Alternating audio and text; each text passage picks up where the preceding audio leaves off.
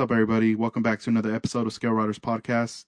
This is episode number 118 with my guest, Joe Stevens, a member of Down a Scale Model Car Club, all the way from Phoenix, Arizona. Let's get right into this.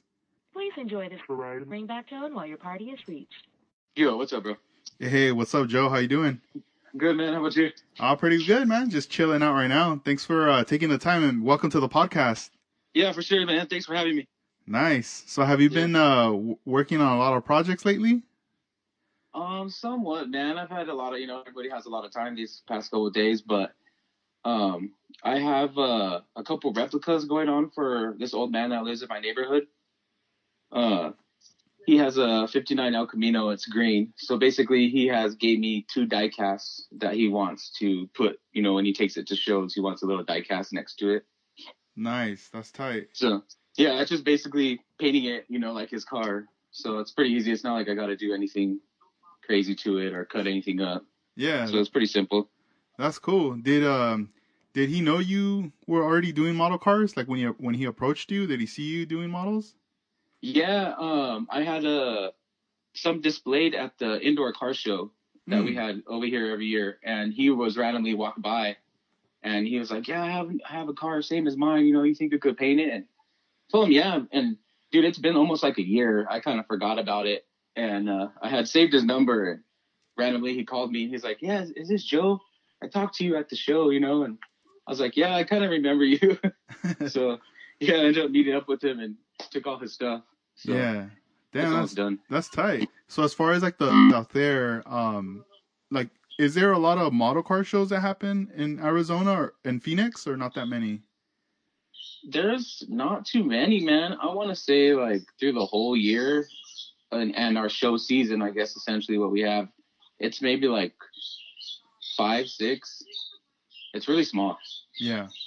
That's why we usually end up taking a couple trips out to California, try to make a couple shows because there's always something going on out there. But yeah, we have our desert scale, and then we have our model zona, and then there used to be like a local hobby shop called Andy's Hobbies. He used to have one that he put on. And that one was actually kind of cool because it was all based on you can only another entrant, like somebody who has built a car, can judge your car. Oh, so all right. It's like, yeah, it's not like judges, it's other builders judging your build. Yeah. So it's pretty cool. It's pretty neat setup. They kind of just, do like a 1 through 5, and you just kind of pick all your numbers, what entrant number you want, and you put it on there, and at the end they tally it up, and then you just get your medals. Man, that's cool. Yeah, it's a neat little setup, something different as opposed to like the main judges looking for like every little thing. Yeah, and that hobby store, it no longer exists anymore. No, he's still there. Okay. I think they just had a problem getting the venue like secure for the show and everything. Because they used to have even like model car swap meets at that little venue. And something happened to where they even moved the swap meets out of there too. So something happened with their, not be able to get the building or something like that. Yeah. When you make the trip out to California, like how many years has it been now since you started doing that, coming out here? Shoot. 4 maybe? 3, 4, something like that. That's tight. Were you like nervous or excited like the first time coming out to a show in California? Somewhat. I wasn't really nervous, but it definitely kind of like opened my eyes. There is a lot more like the skill level was a lot different than I was used to seeing at a lot of the shows like here. Mainly like because there's a lot more lowrider builders and stuff out there, you know what I mean? So that little part was a little bit more different, but other than that, I wasn't really too nervous. I think the first one I did was Cruise for the Cure. Okay. I think that was the first show I went out there for. And yeah, that was like one of the first ones I ever went to. Yeah. When you went back home, did you go like more inspired, like more pumped after what you saw on the tables out here? Yeah, pretty much. I mean, essentially every show you kind of get that, you see a few things, you're like, oh, I'm going to try to incorporate that somehow. And so I definitely did. I think actually I already had an airbrush at that point. I'll say, I think I might have invested in airbrush at that's what it inspired me to do. But it definitely inspired me to start painting more. Yeah.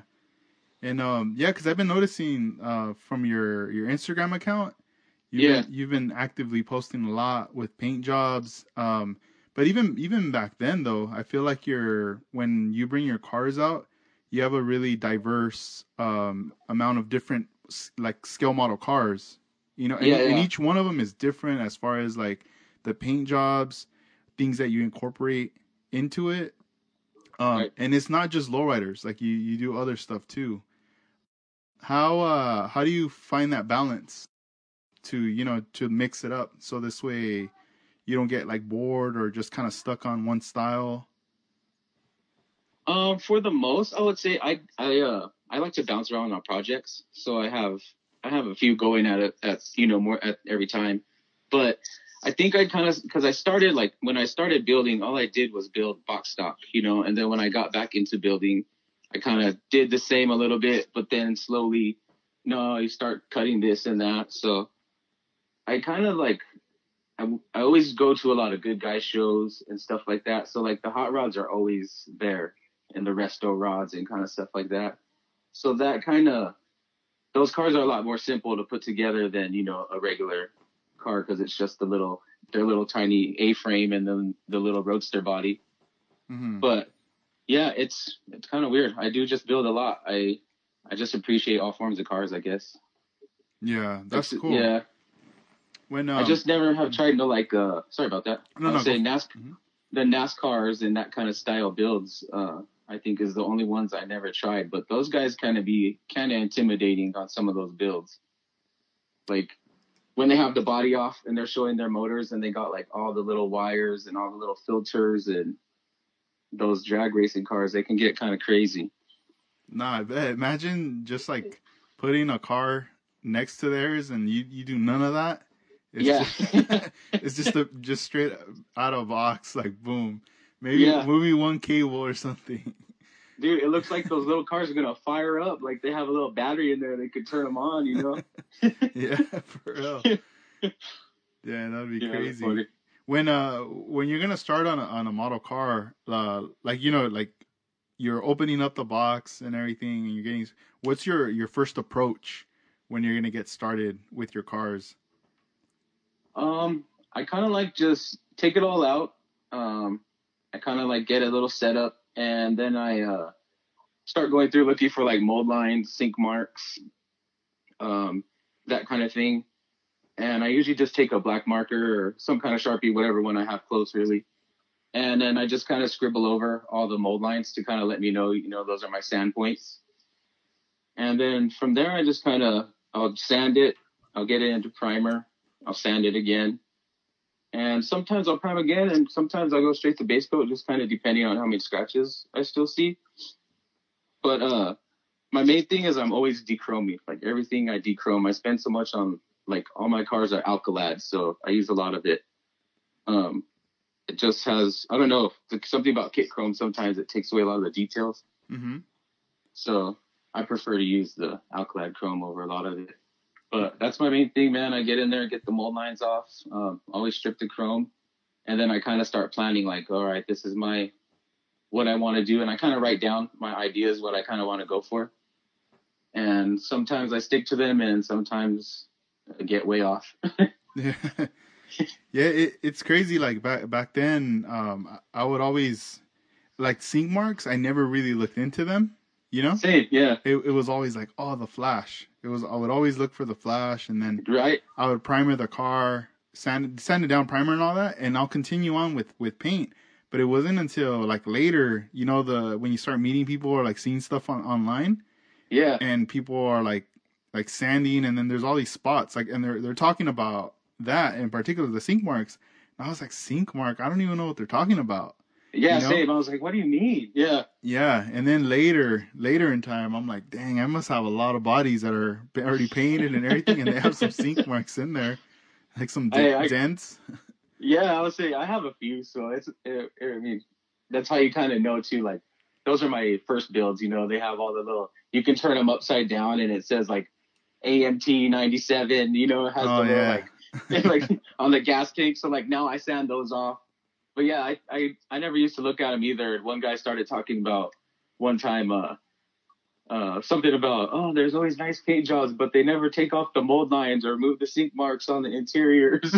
So I was like, well, I guess I got to start looking at that. And he wasn't talking like, about like my car. He was just meaning in general, like it could mess it up and stuff like that. And I guess from there, I kind of started looking into it. I'm like, oh yeah, there is like little marks that kind of run down the fender here and there, or along the, like the roof, like the drip rail and stuff like that. Yeah. So, There's a 63, the Revell 63. Yeah. I remember there was a couple of them that had built, and I always remember that on the side and the back. Not sure if it's on the left side. There was always like this tiny little like dent, almost like if they dented it with their nail or something. I think I know what you're talking about, kind of like by like the rear sail, kind of. Yeah, and I remember like the first time I was working, I was like sanding that whole side, and that thing was there, and it was getting annoying. And at that time though, I wasn't using putty or any filler or anything. In my head, I was just like, you know what? When I paint it, the paint's gonna like flow in there and it's gonna fill it up. And nah, dude, painted it all up, and you could still see that right there. Right, and it's like you don't think it is, and then the light hits it like a certain way. You're like, man, you can see that dip. Like you can see it there. Like, yeah, and I always thought like if it was just that kit, but then every time I would open up a 63, I would notice it. So I'm like, oh, it's in the mold. Yeah, it's their mold. Yeah, on there. So I was like, dang. When you're using Alclad for like the bumpers or just to chrome parts, when you're done shooting it, do you coat it with any clear, or you just kind of leave it as is? I leave them, but I won't touch them. Like after I spray them, I leave it for like a week and a half, and then I'll go back with a microfiber cloth and just kind of lightly brush it off and kind of bring out a little bit of shine. And every now and then I'll spray a metallizer sealer over it, but for the most part, I kind of leave it. But it's I have noticed that if you do your normal build up, your gloss black, and then they say to shoot your chrome over that, your Alclad. But I noticed as the difference as shooting it out of like a normal Iwata as opposed to like a Micron, like a detail airbrush, like something where you can a little smaller, finer point. It shoots it out a little bit better for some reason, and it gets it a little bit more of like a shine to it than as opposed to like shooting out your normal Iwata brush. Because I have a fine detail brush, and it has like that little adjuster, on the bottom for like the paint to like flow out and everything. So I usually just open it all the way up, but I've just noticed that shooting it out at fine point, something about it kind of grips a little bit better and gets a little bit more better shine than the normal airbrush. That's cool. Do you use your Micron a lot for the scale models? No, not too much. Not like how I used to, because that was the first airbrush I bought. Like, and I got it at a swap meet, so like I didn't really know what it was for. So like at first I was kind of trying to do like all my paint jobs with it. I'm like, why isn't nothing coming out of this? Like yeah. And it's because like the tip's just too small, like and nothing could get to there. I was like, is this paint not thin enough? And like, but I was trying to like, I was even over thinning it sometimes, and it was just water, and it still wouldn't come out. Like, oh no, man, I think this airbrush is messed up. And then after looking into it, I was like, oh, I bought a detail airbrush. So then after that, I had got a different one, and yeah, now I know the difference. Dang, and even those are pretty expensive, huh? The Microns. Yeah, I looked out at a swap meet, and I think I got it for like $50, $60. Dang, so it wasn't too bad. Yeah, and it's an off-brand, but it works. Like, I don't know. It gets for what I use it for. It gets a job done. It's not like I'm doing panels on somebody's car, a show car or something. Yeah. So it works. No, that's cool. And so going back, like, what was your introduction to scale model cars? How did you get exposed and get into all this? Shoot, I was maybe, I don't know, 9, 10. I grew up with sisters, and so I have 3 sisters. I'm the only boy, and my dad, he randomly came home one day with some model kits, or we were at the store and he seen them and he bought them. he already knew him as a kid from building them. But, you know, he started me like we would just build airplanes and helicopters and stuff like that. And the first couple I even remember, it was like he built them. I just kind of sat there and watched him. Like it was more fun for him, you know, he was kind of showing me. Mm-hmm. So then he slowly got me into it, and that's pretty much how I got it. And I did like everybody else, man. I kind of like, as you grow up, bro, like, you know, girls, you start getting into girls in high school, you get your own car, you know? So I kind of put it to the back and kind of stopped building for a while. And I recently got back into it the last like 5 or 6 years, only because what really got me into it again is I like a lot of, you know, real graffiti from the railroads and stuff. So I would always walk the train tracks here, look at them and stuff like that. And I met a guy in Phoenix and a couple on Instagram that like weather them up and put their own graffiti on them. And some of them, you know, they do their own. And dude, there's even people out there like scratch build the box cars up. It's so crazy. But I ended up getting into that, and I would just buy random box cars and send them out to these artists, different graffiti artists, and have them if they can get them. And one day I went into a hobby shop in Phoenix, and I ended up seeing a 70 Monte Carlo kit. And I was like, oh man, well, I haven't built a model in years. And so I got a couple box cars I went in there for, and the couple models, a little thing of paint and some glue. And yeah, that was it. I was back in it. Damn, that's tight. Yeah, I want to say maybe like 5 or 6 months later, I ended up bumping into like Marcus Williams and JJ and them like at a show randomly, and that's how I kind of got into everything and joined the club and everything. Yeah, that's crazy. So like I have seen those trains, those ones you're talking about. Yeah. Like the smaller size ones where they do the graffiti. Scale. Yeah, because I do have a friend in Oxnard who does that. He's using he told me he was using like pinstriping paint for his. Yeah, it's like all of them are different, bro. Like some of them I have, like you can tell it's airbrush. Some of them you can tell it's like layers upon layers of like enamel paint. And then some of them it's weird. Like you can say they just use their own materials, I guess, whatever they can find. Mm-hmm. Yeah, and when he was showing me, and he told me, he's like, hey, check it out. He's like, because he was asking me about paint, and then he was like, have you ever used Alpha Paint before? And I was like, yeah, I have some bottles of that stuff. And he's like, yeah, I've been using enamel for these cars. Right. And he was just showing me on his phone, and I was like, dude, there's like a huge scene on this, I bet. And he's like, oh, hell yeah, it's big. Yeah, it's big, bro. And like people like they have like, you know, like let's say, you know, our collection of cars like we build, they have their wall.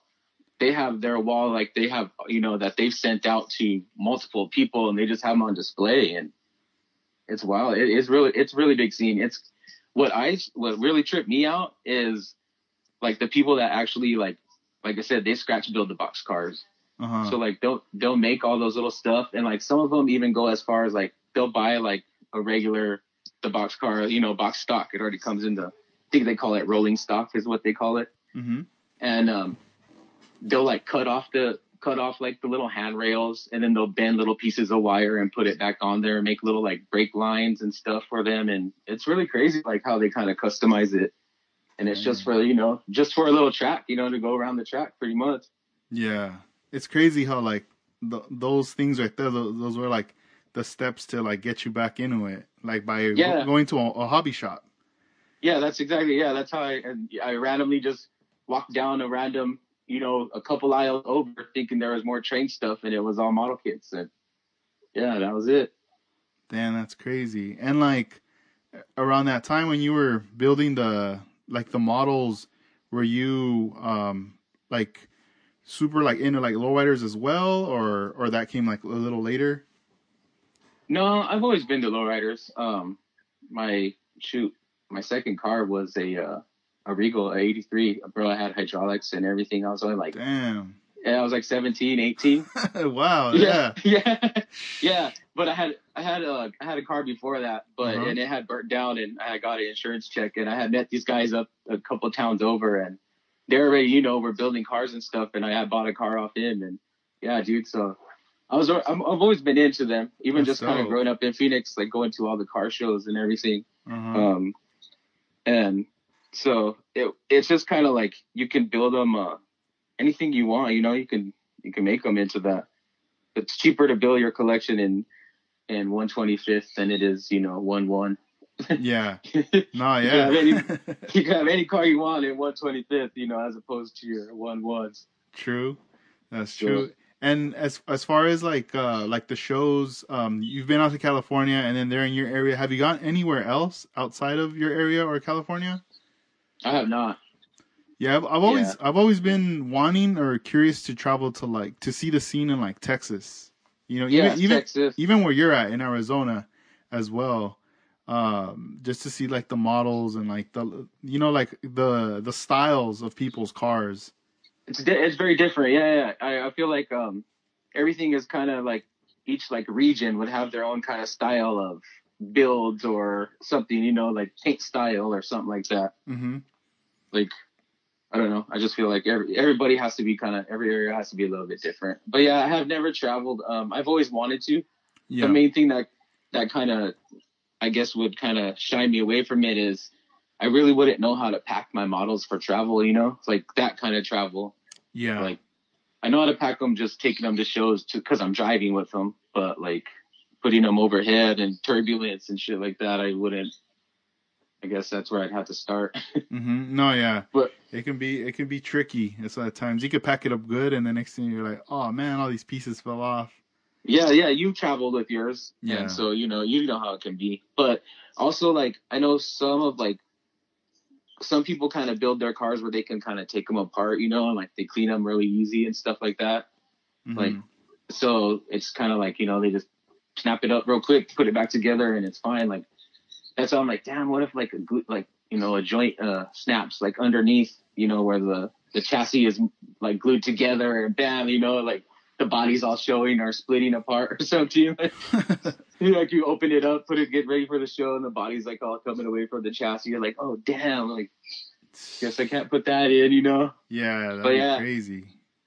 the one show I always wanted to travel for, that I do meet a lot of people here at the Scale Classic that we have here once a year is they talk about it. It goes on like every 2 years or something, but it's called the GSL. Okay. And I think it's in Salt Lake, but I think they had like their very last one this last year, and so that was like their last show. They're not doing it anymore. But it seemed like really cool because by the way the guys would talk about it, they said it's like a 1 week thing, and it's like 3 or 4 days of seminars, and then the show is 2 days of car show at the end. Dang, But that's a long time. it seemed, and he was like he was saying like it's seminars on everything. So I went and looked on their website, and man, it's like a lot of scratch building classes, airbrushing classes, and all kinds of builders, like talking to you and explaining their builds and stuff like that. So like, man, there's probably a lot of info to check out. Probably be pretty neat, Yeah, definitely. Very informative. Yeah. But yeah, I always want to try. One of these times I need to make it to like the NNLs and stuff like that. I've only gone to, what's that, the SoCal one at the Boys House? Oh, yeah. Uh-huh. Yeah, that's the only one I've went to. Yeah, they, he had to postpone his, because it's in May, but he recently just posted, the new date. I can't remember the day, but I'll announce it later. But he did schedule somewhere it in October. So, yeah. Yeah. So that's good.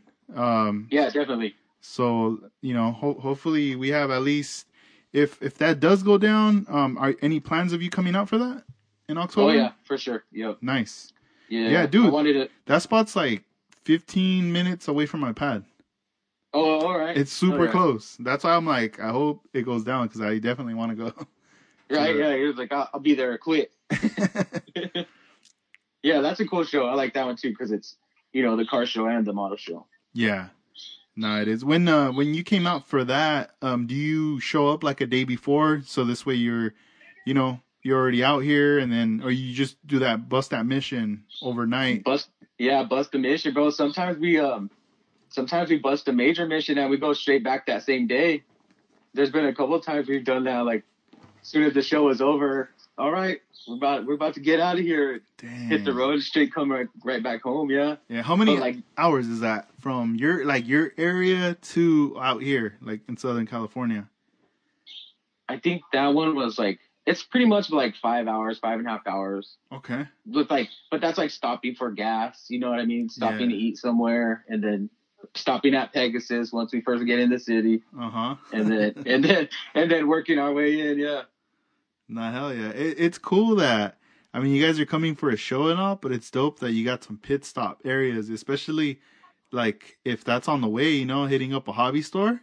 Yeah. Because exactly. it's that's what gives you that energy, that adrenaline to come out, to make that drive worth it, Yeah, so I'll even be no, I'm not gonna order nothing. I'd put off buying parts a month or a couple of months. I know if we're gonna go to the show, I'll try not to buy anything because there's always gonna be a swap meet and we're always gonna pass Pegasus. So yeah, we always make that stop. But yeah, the shows are fun, man. The last few though we went, we just drove straight to the show and set up, and then leave after that. But yeah, I think I've only went once the day before. Most of the time it's been that day. Yeah, and just come through, do it up, and then head back. Yeah. Though, how's that feeling when you're back home? Are you kind of in disbelief, you did all this? You're back at your pad and you got to rest up. It's kind of weird, dude. I get I don't know. Sometimes I might be the only one like it, but sometimes when I get home, I get a little burst of energy. Uh-huh. Maybe it's just that. I'm home feeling. You get comfortable, but that's what happens. I'll get back and then you're oh look, I got this, I got that. Showing my lady, check it out. Check out this. Showing pictures. She's halfway asleep. Okay, cool. No, look. That last time when we went to the SoCal one, I don't know if you remember, but I had one that airbrush, remember? Oh yeah, the Grex, right? The Grex kit. Dude, you want it was a compressor with the airbrush. It was the whole thing, right? It was the whole thing, yeah. Oh, that's crazy. It was a straight come up, and but I remember she was passed out, and I woke in, I ran in the door. That, I didn't even take my cars out. That's the first thing I took inside. I didn't even take anything out the car.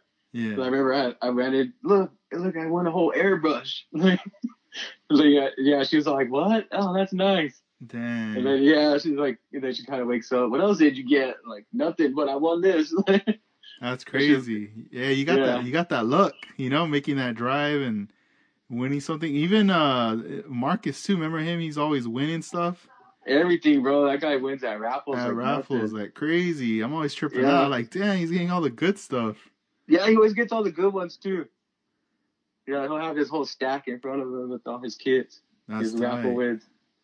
No, that's fun, man. Because you guys are coming out from far, so. Yeah, that was definitely a good. Awesome. That was a good one. Yeah, it must be a good feeling, driving back, have all your stuff, just staring at it. What am I gonna pay? I gotta try something. Nah, hell yeah, dude, that's crazy. When model building, when you were, you got back into it, you're doing these cars. Were you, before you met Marcus and all the guys, were you aware about the model shows, or that there were that clubs existed and all that at that time? Yeah, I knew there was clubs, but I didn't really think I'd ever join a club or nothing, because I was just building kind of basic, not super basic, but I was kind of already cutting stuff up and lowering stuff, but I didn't nothing I had was patterns. Nothing I had was candies. It was just nice single color metallics, and every now and then a little two-tone or something. So it wasn't too much. And then it was eventually I just kept hanging out with them and slowly started learning. Yeah. Did you meet them at the shows? Did you approach them? Yeah, I met them at a show. Yeah, they were setting up, and I was oh man, you it was actually JJ was setting up, and he has a pink Rivy, and he has all these caddies that are static, on 3-wheel and stuff like that. So I was man, you made these are all yours, and so I told him, I remember joking around, I told him, I'm not even gonna bring my stuff out, man, I'm just gonna go home. And he was no, don't be like that. I told him, no, I'm just kidding, man. And I put my little Monte Carlo down, and I still have it. It's an orange one, and I don't know, so everybody liked it for some reason. I guess it's like I built it kind of like a street, just like a rider you'd see every day.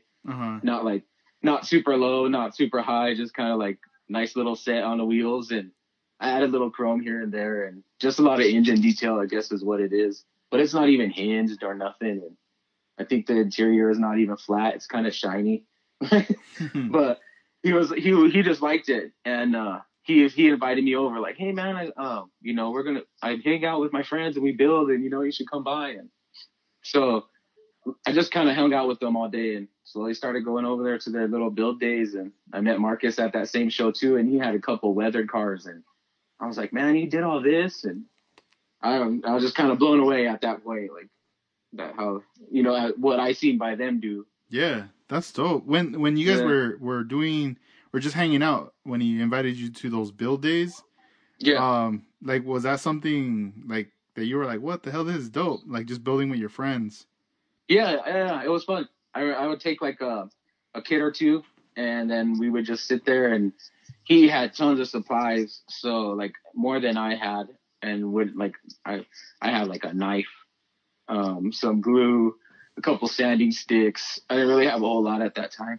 Yeah. And, bro, he had styrene sheets, styrene rods, square rods, octagon rods, and then he has, like foam, and he just had these, every container had its own little thing, So he kind of would like, here, try cut this, cut the roof off or cut a little, cut a sunroof in it. So for a while, dude, everything I had like has Cali tops. And I cut Cali tops into a lot of my cars.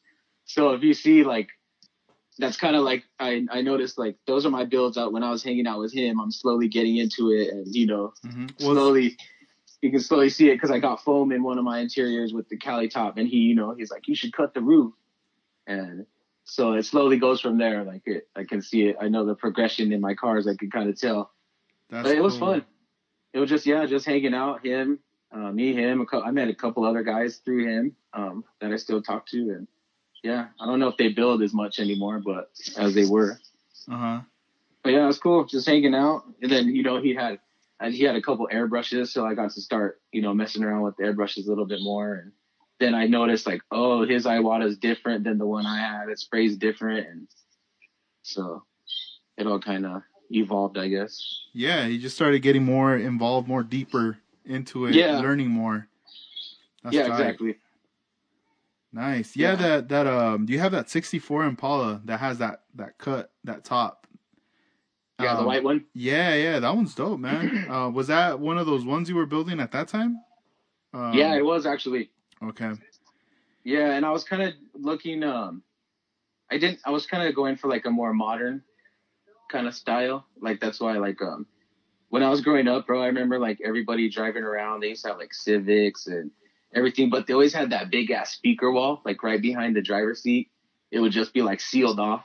Mm-hmm. And then, they would have like 412s or a couple 18s, like right behind their head. And I remember them driving around like that. So I'm like, man, I'm gonna put a speaker wall in this, like kind of more like a 90s kind of style. And so I started just looking up, referencing like, speaker walls from the 90s and then, 90s, like bass cars and stuff I was looking at. And so then I just went from there on that one, and that kind of all went. And the paint was kind of like, I did that one kind of on a whim because it's like orange, blue, and gold, Mm-hmm. And I just had the colors. I just randomly like seen them, and I'm like, they were kind of, when I opened up my drawer, they were all kind of lined up together. And I'm like, like those all kind of match. Like in pearl white, I can do that or I can do the blue over the pearl white. And so I kind of just went from there, and that's how I did it. I did the marbling on that one and everything. And yeah, that one it came out really good. It came out, I think that was one of the like few times I put photo etch on the engine and stuff like that. So I kind of went all out on that one. And then like, I cut out like the inserts for the seat to add the foam instead of doing like a whole foam seat. I just cut out like the little pattern from the plastic and then set a little piece of foam in there. Mm-hmm. So it kind of just little stuff I tried, and then I still kind of do it. Yeah, like it's more flush. Like it looks a lot cleaner. Yeah. That's tight. Yeah, because I was like, because I was like, oh, like, because I didn't know how they did interior at that point. I was like, do they cut it out? Or are they just wrapping the seat? And so I had tried it even on like a junk seat out of the parts box, and I'm like, no, this shit's too fat, like it's too bulky. So I'm like, no, and then I was like, well, what if I could just scribe it out with the back of my knife and put a little bit of foam in it? And yeah, that's exactly what I did, and it worked. But yeah, it came out cool. I like it. Yeah, because like the paint jobs, like all the ones you're doing, dude, you're like quick. It seems like you're constantly posting and just they're all different. It's all different and it looks dope.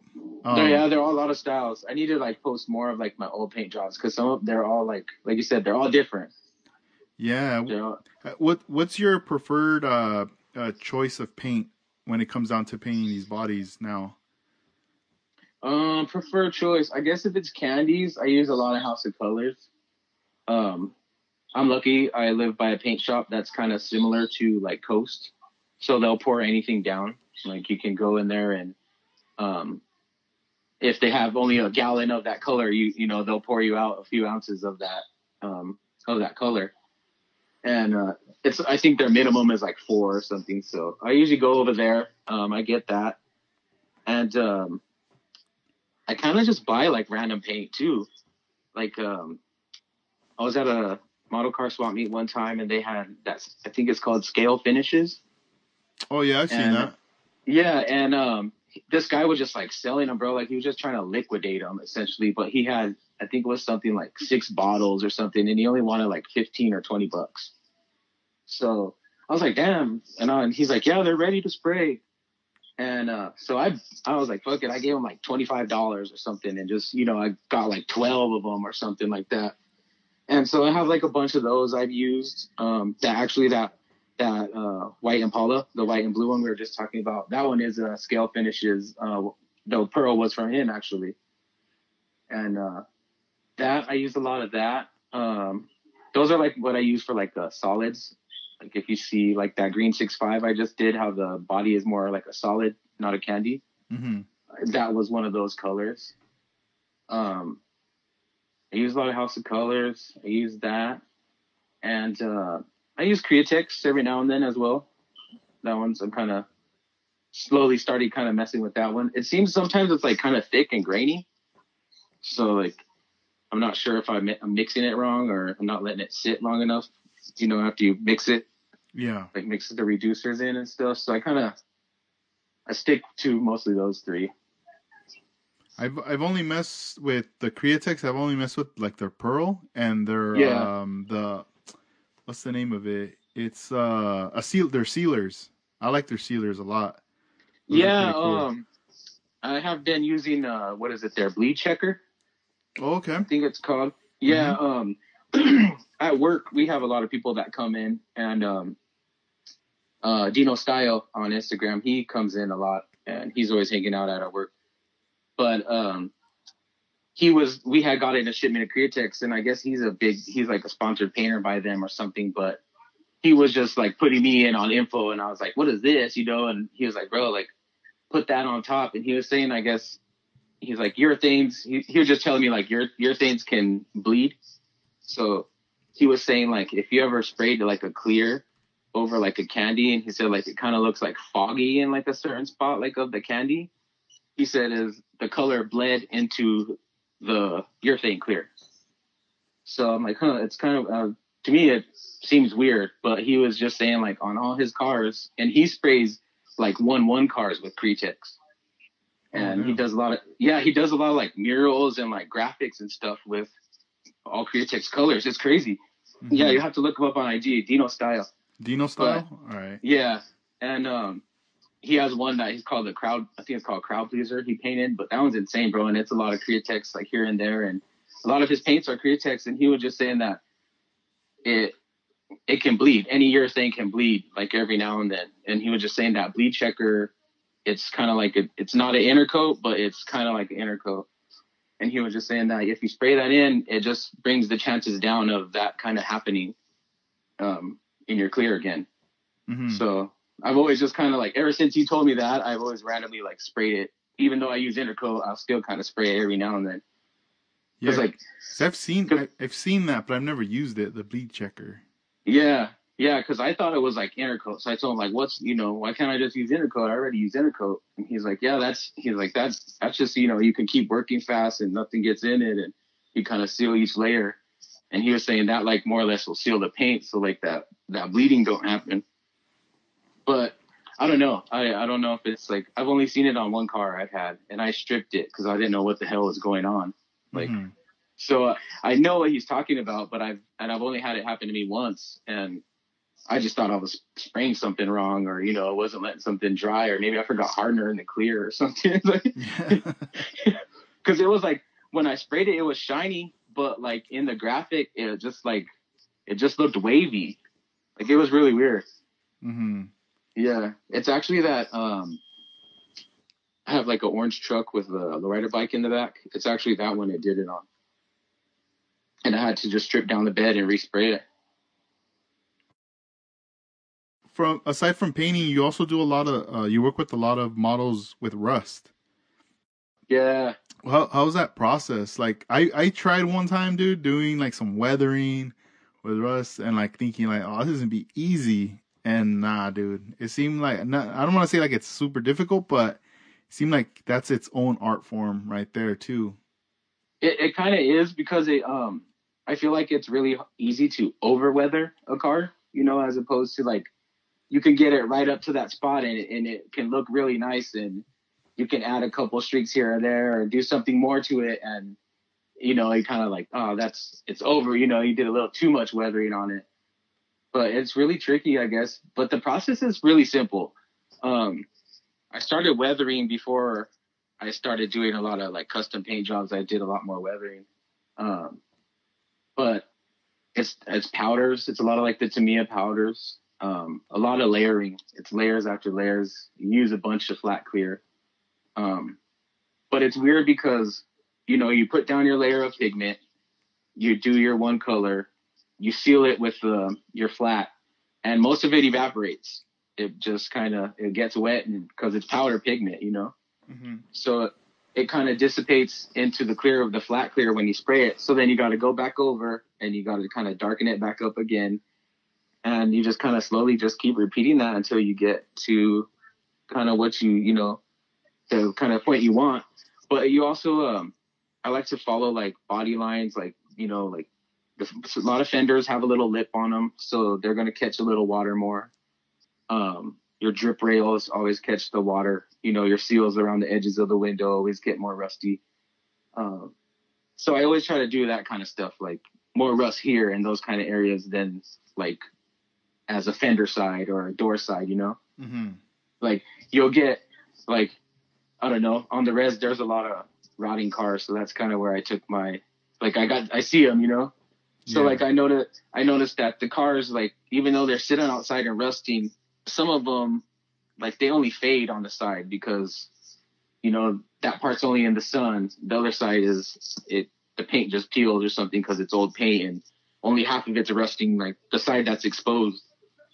So I kind of do that sometimes too. Like the green one I'm working on, I kind of did that more heavy in the back, and on the top, kind of like it was, parked in somewhere, like the motor was more or less covered to work on, and the rest sat out, in the rain. Mm-hmm. So I kind of try to think about them like that. Like, how do I want to, how is this car sitting out there rotting or something, and then I base my weathering kind of on that. And reference pictures always help. Google. The more reference, the better. When you layer that flat clear as like a sealer to seal what you're working on, how long do you let it like flash out and dry? Bro, sometimes I'm brushing pigment back on it, it still stinks. Like I'll kind of like, because it's not like I'm spraying on a wet coat. I just kind of stand back kind of far and dust it, kind of, and let it kind of blow over it. So I'm not putting like a solid wet coat where I have to like let it dry a half hour or something, because if you lay a wet coat like on those pigments when you're doing the powder pigments for weathering, it'll just take it away. Like you won't have no weathering there anymore. Yeah. Like you'll have a tint, of where you did have it, but you won't have like that streak or that spot like you put right there. So it's more or less like a dusting. I kind of stand back like a foot or so and just kind of spray it over it and let it go like that. But yeah, it's I do like airbrush. I'll start with like the salt, and then I'll spray the couple layers with the salt. And once I knock the salt off, I'll go back and re-sand everything, like to kind of knock down the like high points. And then once I sand it down, I'll go back and put more powder over it and kind of go from there and kind of fill in those like areas that are a little bit more brighter, I guess. Yeah, so you pretty much have like a lot of options, right? Like you just mentioned the Tamiya powders. I've also seen at the hobby stores they sell these sets. They're like they almost look like color pencils. Yeah. But I don't know the material, you know, like how soft it is, or you know, like as far as like if it is kind of similar to a pencil or not. But no, it's kind of softer. Like you can make like the Tamiya, they have like a weathering stick, I think it's called, and it's like a little bit softer, and you can kind of do like mud streaks. It kind of has a little bit more like when you rub it across, like it leaves a thicker streak, you know, like so it looks like mud got splattered right there, kind of. mm-hmm. It's not too bad. I haven't used them myself too much, but I have seen them like used on. Marcus has used them on his truck. He has it like around the wheels and stuff, and it looks really nice. Like, but it's like little chunks. You could tell he kind of like scraped off the marker as he was going, and it built up really nice. But yeah, there's that. There's that. I think it's what the heck is it? AK Interactive. They have a lot of stuff for weathering. I have never tried. I've been tempted because they have a lot of like chipping mediums, streaking mediums. They got a lot. Yeah. And before, like when I do my streakings, I kind of do it with an airbrush, or I would kind of stack a lot of powder in one spot, and then I'll put liquid mask over it. And when I paint, then I'll come back and peel that the hell is it? The rubber mask. Yeah, the liquid mask. Yeah. Yeah, I'll pull it off, and there will kind of be a little bit of powder like still under it. So then I'll take a little bit of sometimes just like flat clear. I'll dip a Q-tip in it or something, like in those little testers bottles, and I'll kind of just pull it down and kind of make it streak on its own, you know. Mm-hmm. And so that's how I kind of started. And then I see that, and I'm like, oh man, like I need to start trying that, you know. But I start with the airbrush at least, like to kind of get some drips. That's cool. I saw a video of this dude weathering a Gundam figure. Yeah. And he was doing the chipping effect. Right. On there, and it just looks so dope. It was like a 10-minute video, I want to say. And my friend Dennis and myself, like we sent it to each other. We're watching it. We were just like geeking out on it, like going, damn, right. Look at what this dude did. And I forget the brand, but it might be that brand that you just mentioned, the ammo. Yeah. Or AK, sorry. AK, yeah. AK, sorry. I think it is ammo something, or it's abbreviation for sure. And I was like, dude, like that looks so dope. And they sell it as a set. It's a set. That chipping thing. And in the video, it was very instructional. He was telling you he was showing you the steps, kind of like if you want to do it similar to what he just did. Okay. And he just showed like the layering, and he's doing it with a brush, like a really thin brush.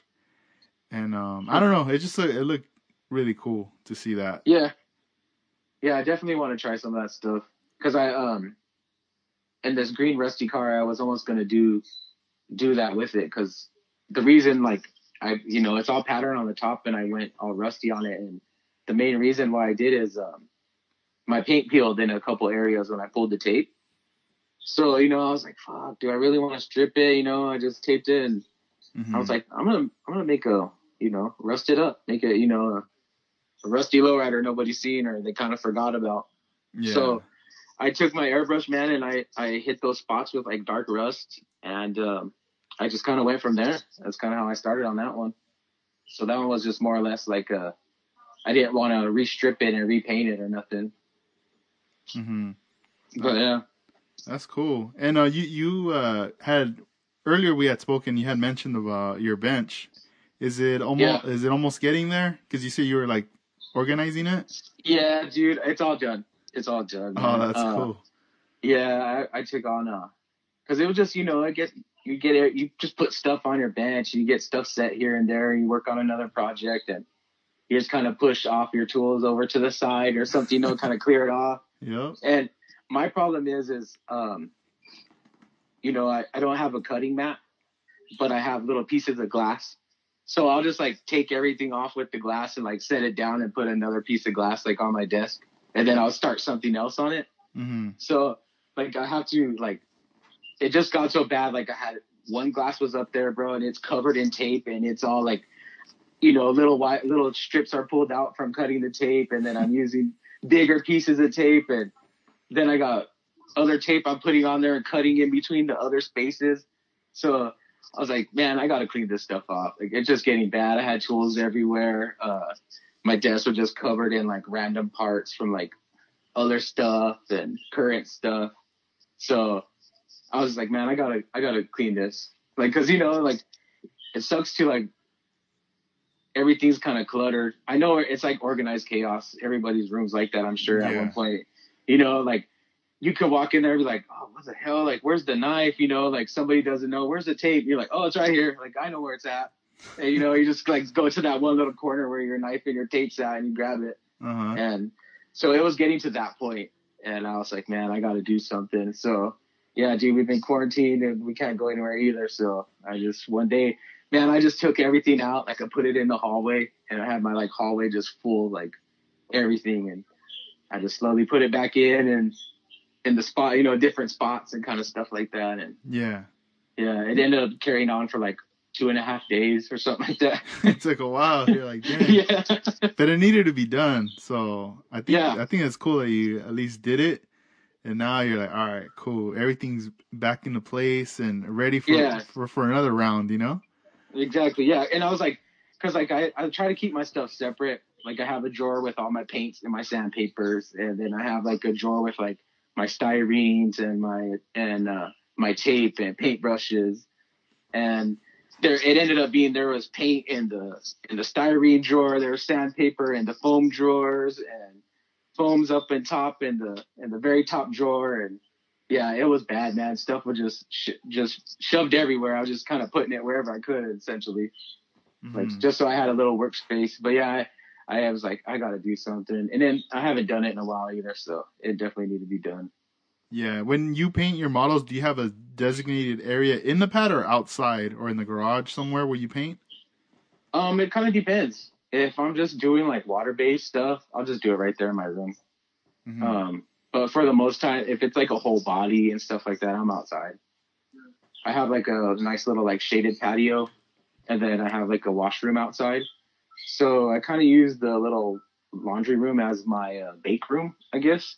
So after every time I paint something, I don't know if you ever look, if you buy like, actual car paint, like that comes in a quart or something, they'll have your flash time, and then they have a bake time. So normally on the clear, they'll have a bake time, like a certain temperature to keep it in the booth at this. So what my little trick is, and all it is just to get the clear smoothed out, like the orange peel gone. And I'll put it in my little laundry room and I turn on the dryer for a little bit and kind of get it a little hot in there, Yeah. And kind of bake it on its own. And it seems to kind of work pretty good. It's I randomly did it. Yeah. I did it in the winter time one time because it was cold and I had sprayed some clear and I was trying to get that activation, you got to get it kind of warm for it to start hardening. Uh-huh. So I put it in there to kind of let it go, like figured it'd speed it up. And it actually, like, I was like, man, this came out smoother than some of the other ones. So I kind of do that on my clear now. I still sand them and before I put coats and stuff, but that's cool. I noticed it took down a little bit of that orange peel a little bit. Uh-huh. Yeah. That's cool. You have like, that's like a method, like something you figured out, like that works for you. Yeah, and exactly. Because a while back I had Dennis on the podcast and he had mentioned at that time he was telling me like that he has like an old microwave. Oh, okay.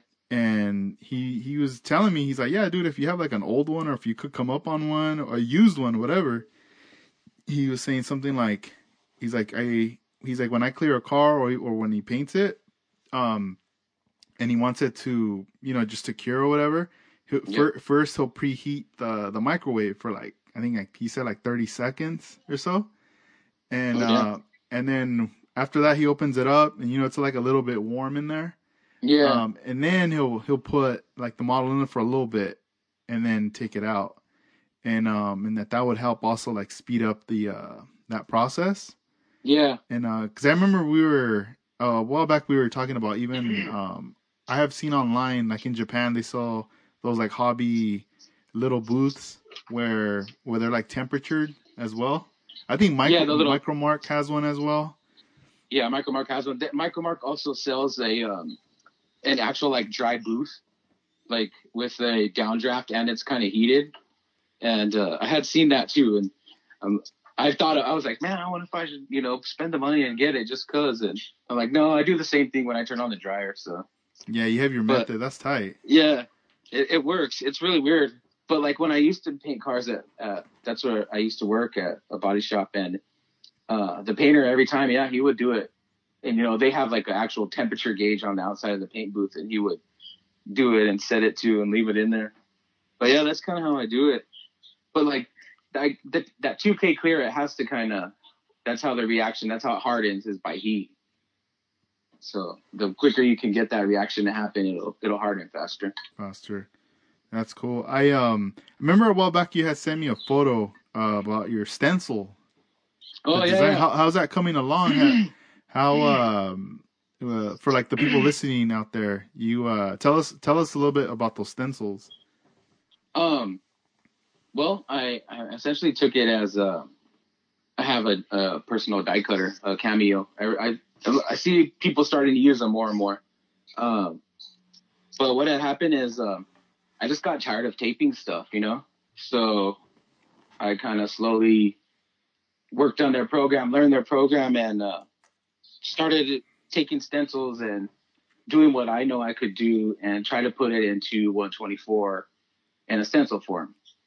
So I kind of looked up like a basic, where to start. Like I looked up a stock stencil, a fish scale or something, And I kind of went from there and did the measurements, kind of bring them down. I printed a bunch, tested a bunch, shot them, and essentially till I got the size I liked. But my main thing is I was trying to think is like it would be useful to the community to have a stencil to help bring more to like the airbrushing and the custom paint side, because airbrushing is fun, and I think anybody can do it really. It's not, I know it can be intimidating if you're going from a spray can to, you're like, oh, I got this machine pressing out all the air, as opposed to just my finger pushing on the can and it comes out. So I think people kind of think like it's bunch of paint is just going to spray out and, they're going to mess it up because they have this compressor running.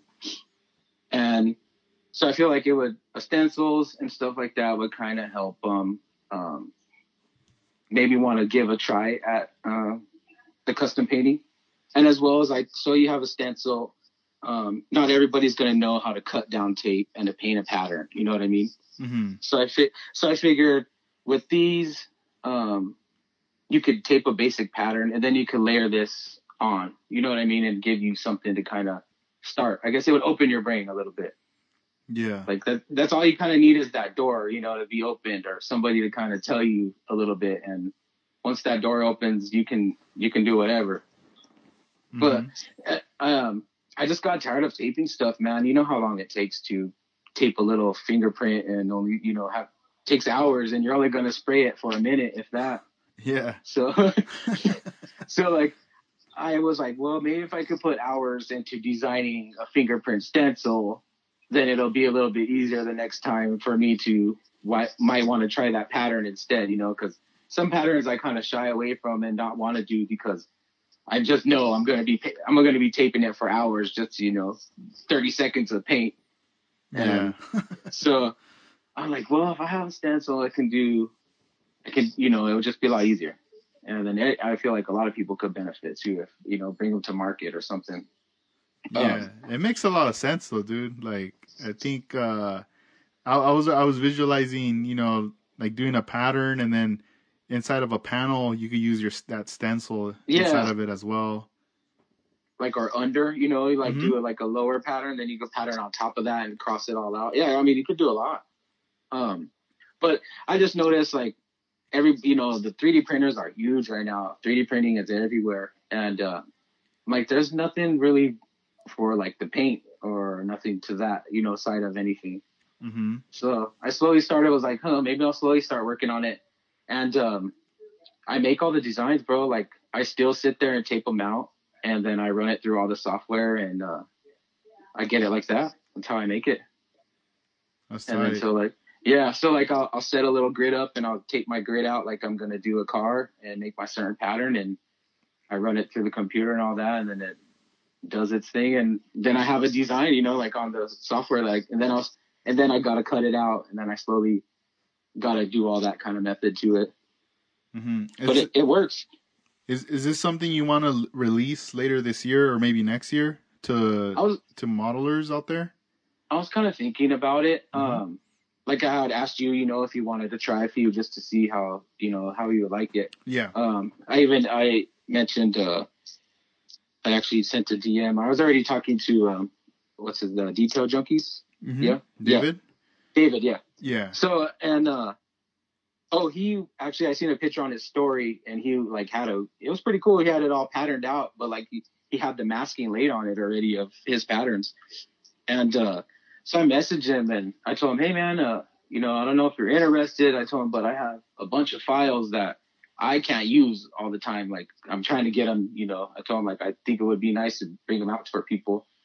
So I told him, too, hey, maybe I can get some and you can test them out and see how you like them. Cause I spray them on panels. Like, how I sent you the picture, it was just like on an old piece of styrene sheet. Mm-hmm. And, I'll spray them on there a few times. Like, that's kind of my testers. And I'm like, well, the lines are coming out nice. They look good. It's essentially at that point, I got to try them on a car, Yeah. Because a plain flat surface is one thing. And then when you try them on a car, you have little curves here and there. So it's kind of a little bit different, I guess. Yeah.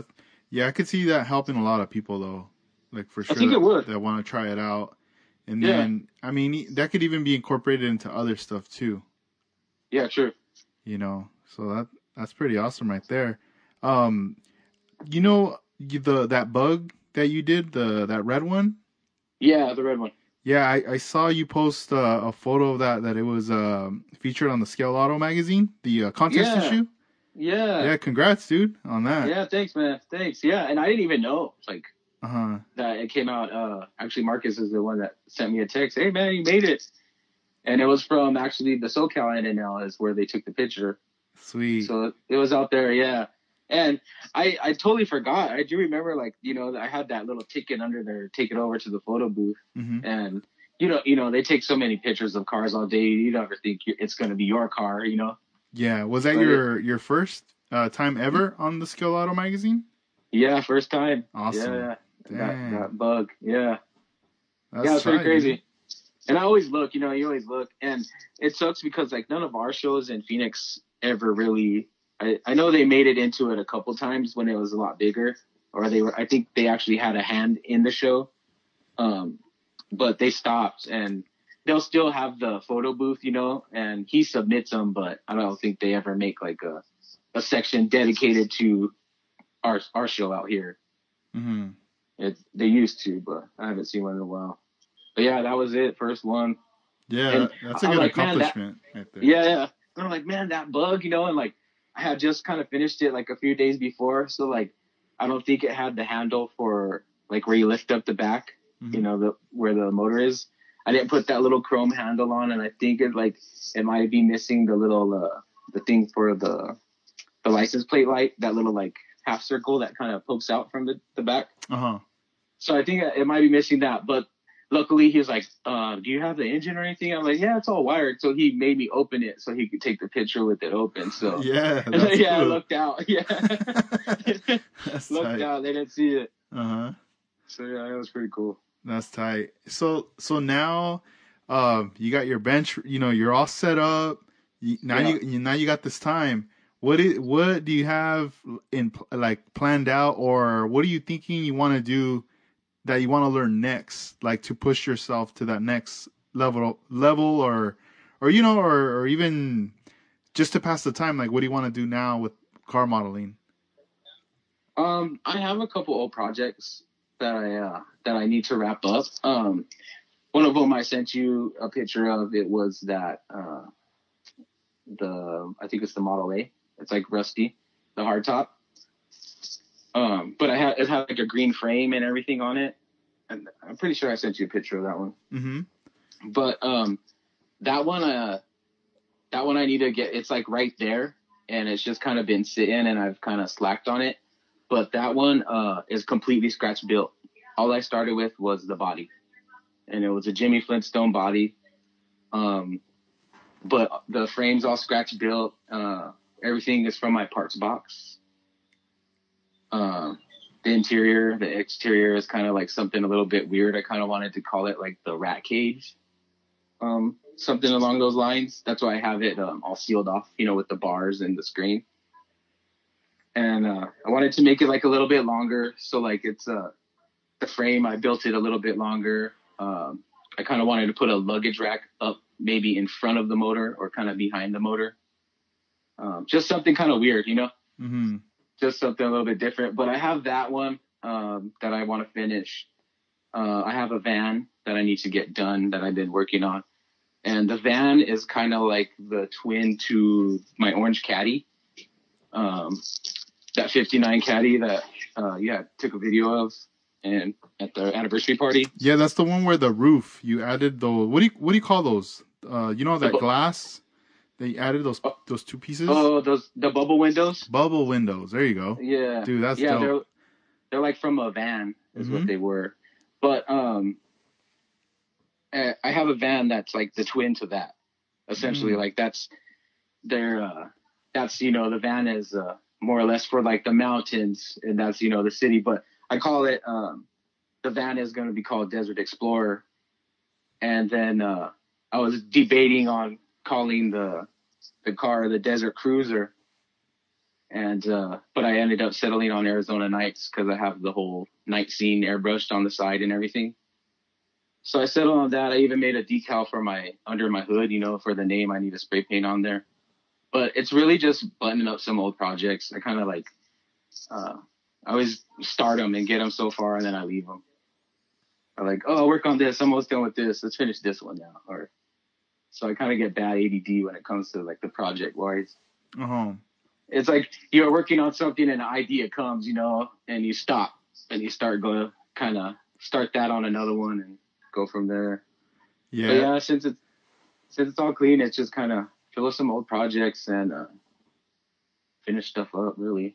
That's dope. Yeah, I think it's like we always want to, like, when we get excited, when we get a new idea, we want to keep that magic going, you know?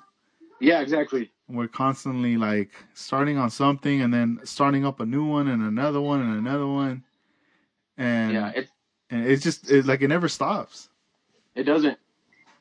And it's like, it's the same with building, you know, like when you're in the building stage, you kind of, you know, the thoughts run wild. I want to do this to this car. I want to try this on this car, you know?